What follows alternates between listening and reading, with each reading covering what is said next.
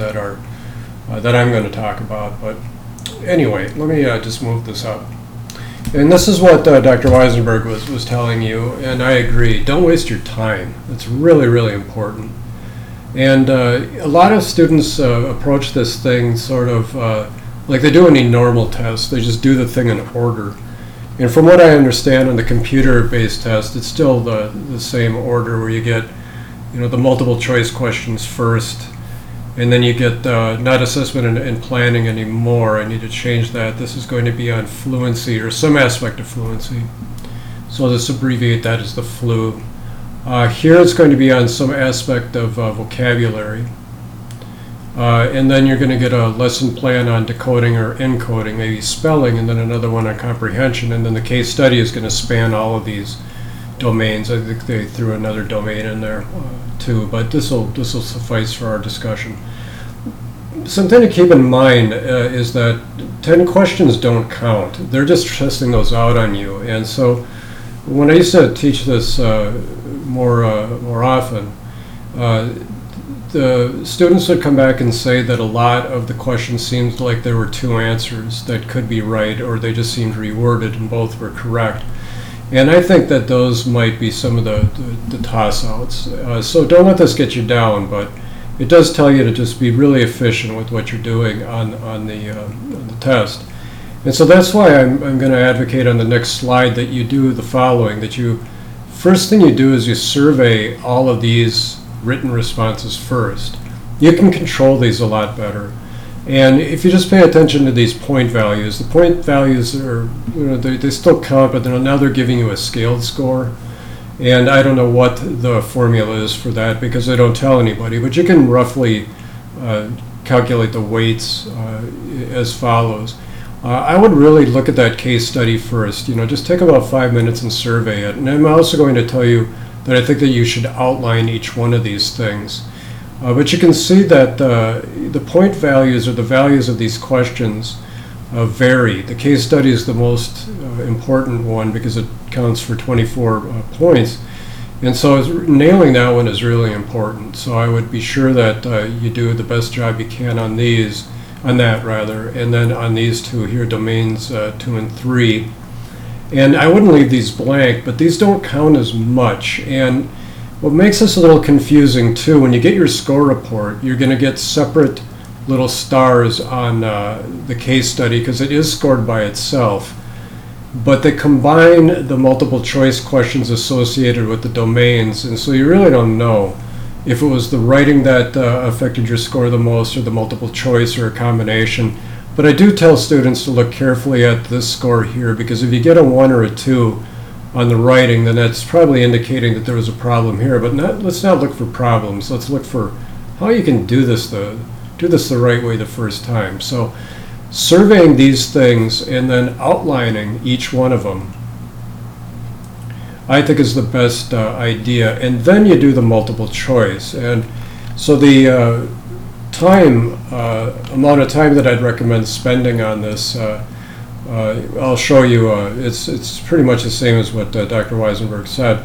But really, the best advice is don't run out of time. This is what causes most students to have to repeat the test, is that they either run out of time or they burn up so much of their time on questions that don't count for very much that they wind up doing a very rushed job on the rest of the test. And that's not good for you. It's good for them, it's good for the test maker, but not good for you. So I would be strategic and just pay attention to your time. And so the way to do this is just to try to manage your time as best as you can. And so here I'm advocating, see if I can't get my pen to work again. Okay, great, it's back. So surveying first is just to look over these things and outline them and start filling them in if you feel comfortable. And these times might be a little bit, too generous because you do want to try to save as much time as you can for the actual writing and so forth. But just survey these things and then go through the multiple choice and do the easy ones first, the ones that are just so obvious. Because you don't want to miss those. I mean, some of the questions are really long and involved. And they count the same as the ones that ask you, what is phonemic awareness, or something that is obvious as that. Once you have done the multiple choice, and I would try to nail about 50 of them at a minimum. I don't know if you want to keep track of them or not. If that's too distracting, forget it. And if just going through and looking for the ones that you know is too distracting, if that's the case, then just do the multiple choice. Enough with the strategies, just do the best that you can. But if you are nimble and you can manage these things, then I would go ahead and do the ones that are the most obvious. And then I would actually go back here and do your case study. And the reason for that, and I'll show this in a different slide, oftentimes the multiple choice are going to give you clues as far as what to write in on the case study or on the comprehension lesson or the encoding decoding question or the vocabulary and the fluency question, especially if you've drawn a blank. And then the next thing I would do is go back. Anytime you save here, go back and do the multiple choice questions that you might be able to get with a little more effort. And don't be afraid to guess. I would, if I'm getting low on time, I would go ahead and guess away. Because you want to fill everything in, but only after you've really done a good job on the other elements. Let me do one more slide, and then I'll see if you have any questions at this point. And I'll probably repeat the question. The types of outlines that I would use on the essays are as follows. For the case study, usually they ask you for a combination of strengths and needs, and one strength and two needs, or two strengths and one need. My suggestion is I would try to get strength 1 and strength 2. Try to identify 2 of them. I guess the second strength is a little arbitrary, but I'm just doing it just in case, because the stronger the case you write, the better. And when you're writing this thing, the place that you want to take the information from is directly from the evidence. Use examples right from the case study itself. So when you're looking at comprehension questions that the student gets right, cite them. When you look at comprehension or vocabulary items that the student gets correct, cite them. And that way you're really showing that you know how to write a case study, and you know what evidence counts, and you know what evidence to ignore.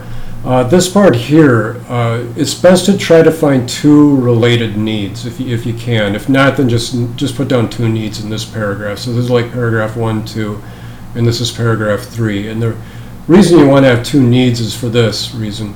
Paragraph 4 is going to be devoted only to need 1 and a lesson plan and a benefit, a justification. I prefer to call it a benefit. And need 2 will address the second need, and you'll write a lesson plan and a benefit. Both the decoding and encoding comprehension questions, encoding, of course, the spelling. The first thing you'll do is identify the need, and you'll do that with evidence. You use examples from the data that you're given.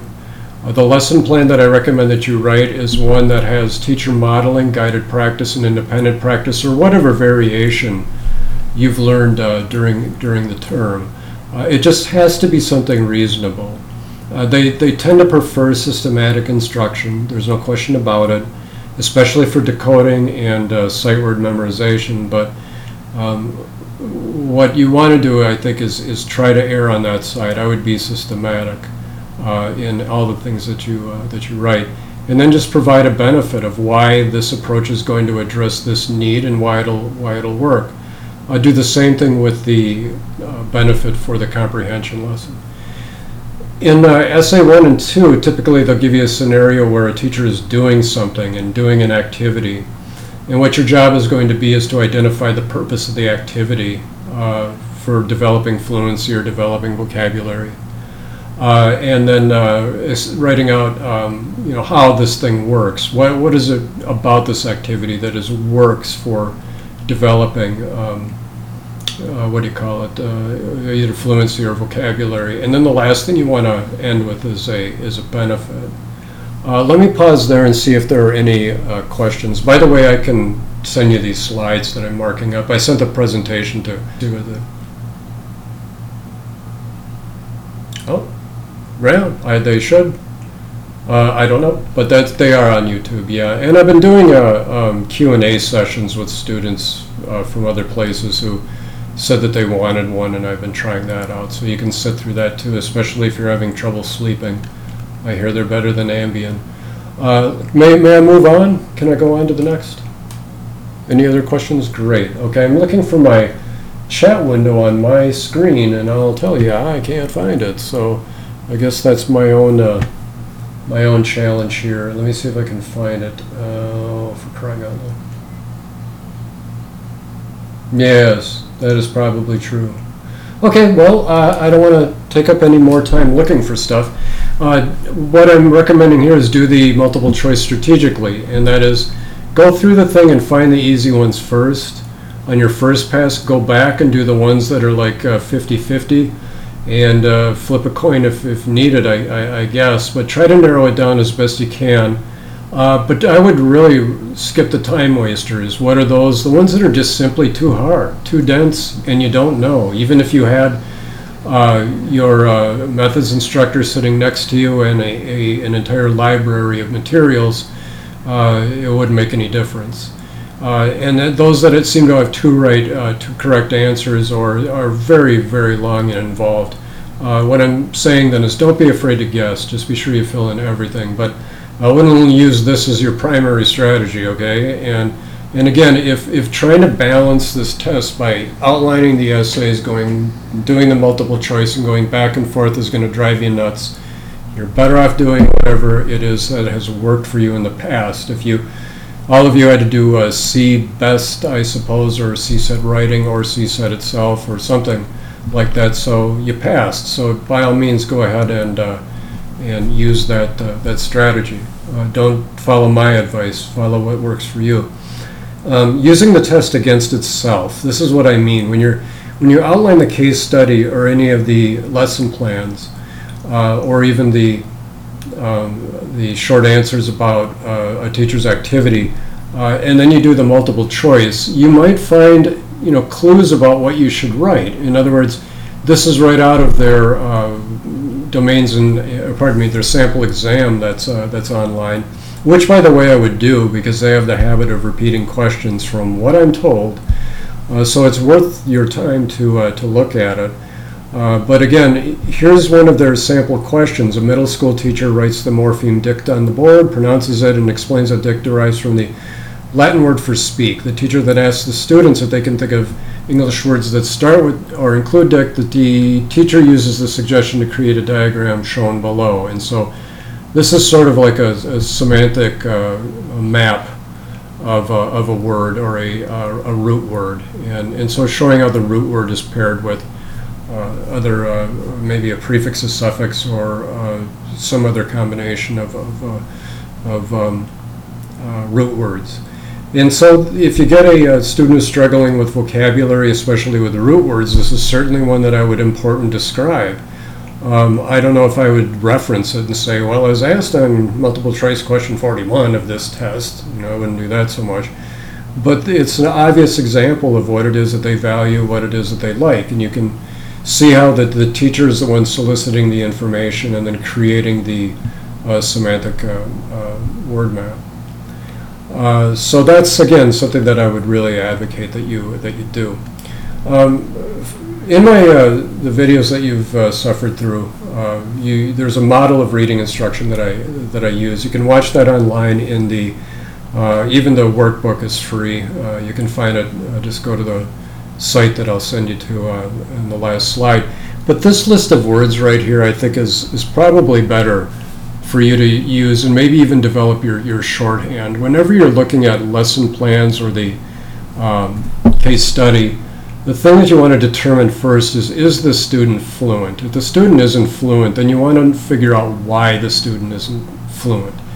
And if the case study is like third grade, then I would spend most of my time back here in working on probably something like sight recognition and phonics rules, most likely.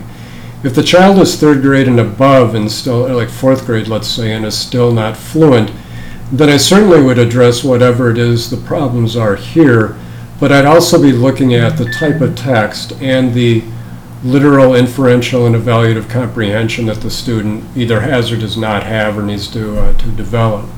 And so if you develop your own shorthand for this, and if you just memorize it, you can just use it as a checklist and say, okay, the student's got letter sound correspondence, onsets and rhymes, blends and digraphs, lacks phonics rules, having trouble with polysyllabic words, and is missing a few sight words. Then I would be doing like phonics rules and sight word recognition, because you need to take care of the stuff that is earlier in development before you move on to the stuff that's later in development, according to them. All right, this is all their stuff. If you have a student who's got vocabulary problems with inflections or derivations or roots, I would look up some activities that correspond with those. Your textbook has them. Dr. Weisenberg for sure is giving you some. And I would just review those and try to boil them down to a teacher modeling, guided practice, independent practice model. So just to sum up, this is the order of things as it seems to be in Ricaville. Any questions so far on that?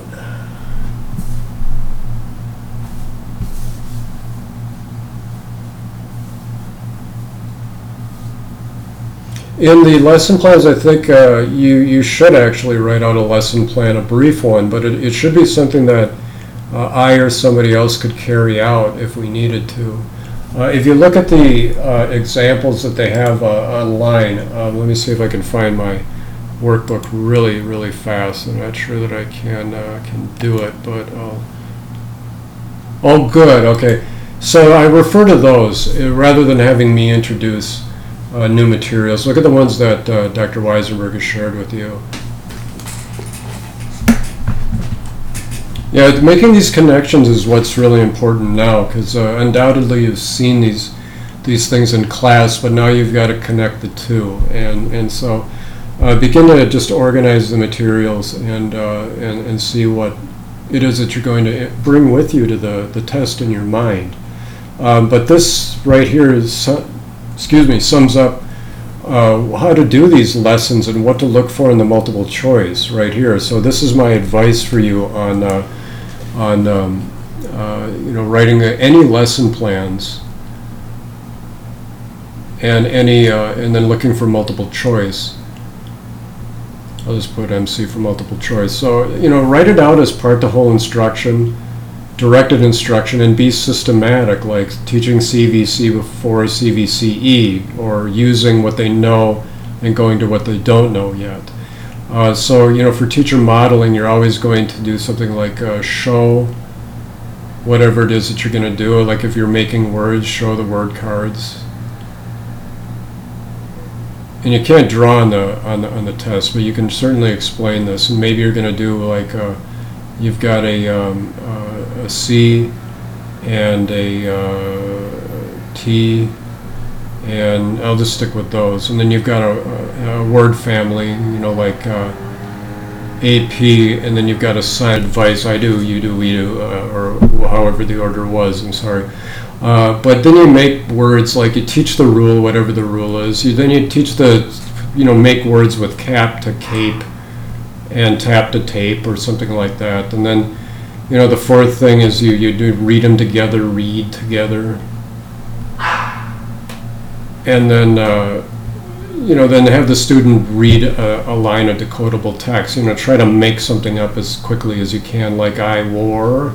It saves you from having to make up some stupid poetry. You can just use another set of cards to make it work for sure. So that's those are the things that I would highly recommend that you do, is just try to err on the side of just systematic instruction, explicitly teaching rules when you can. If you can't remember the rule, maybe some other questions will jar your memory for them. Let me move on to number 9. All right, so spelling stages and other terms. This is the link that you can use to go directly to the descriptions they have for the domains and content areas. And they have some different terminology. Well, they've added terminology for spelling development. They got pre-communicative writing, semi-phonetic, phonetic, transitional, and conventional. And so this is how this might translate. Where pre-communicative is where they're drawing you something like, let's say you ask the child to write the word bread and they draw you a piece of bread. This is supposed to be a piece of bread, okay? That's the best thing I can do for drawing toast. Let me let the gardener pass by. It looks like he's done. Semi-phonetic will just be getting all the dominant sounds in the word. Like this would be really early. This would be probably later. And then this would be BRD, and then maybe even a BR, I suppose. But the late will be BRD. And then bread is where all the sounds are accounted for. Transitional is really interesting because the child understands that there's an E that goes in here somewhere, but they don't know where. Because it makes more sense for the E to be, at the end, I guess, and trying to write the word bread. Because if we look at this bread, this should be bread, right? Or breed. Because this vowel is supposed to make this one say its name, or however, when two vowels are walking, one does the talking. And so, right, and so here we go with the silent E. So the child tries to apply a rule, and then eventually they just have to learn the conventional spelling through trial and error and your instruction. I also wanted to mention, too, that reading through this document, it's really, I don't think a waste of your time at all, and I'll show you why. I wouldn't fret over it at all, especially if you encounter a word or two that you don't know. What that prompts you to do is go look it up. But it'll confirm a lot of the things that you've learned in class, but it'll also train you to think like they think. And I wanted to just point out this one here to you all. And it says, providing differentiated instruction in the areas of reading to support students with special needs, focusing on key concepts, using a variety of concrete examples to explain a concept or task, reteaching concepts, letters, and skills that are lacking in visual, auditory, and kinesthetic and tactile techniques, and providing additional practice. So you can see, not just for students with special needs, but really what they're looking for in all their lessons and their benefits is that you're hitting as many skills or other senses as you can, because if visual isn't doing it, then you have to use something else, like maybe visual and auditory, or visual and kinesthetic and tactile. I'm sure, Dr. Weisenberg has taught you about writing in sand and so forth, to learn the shapes and the names of letters, and that's what it's for. You're using another sense in order to get at what that letter is. So I got a hand raise.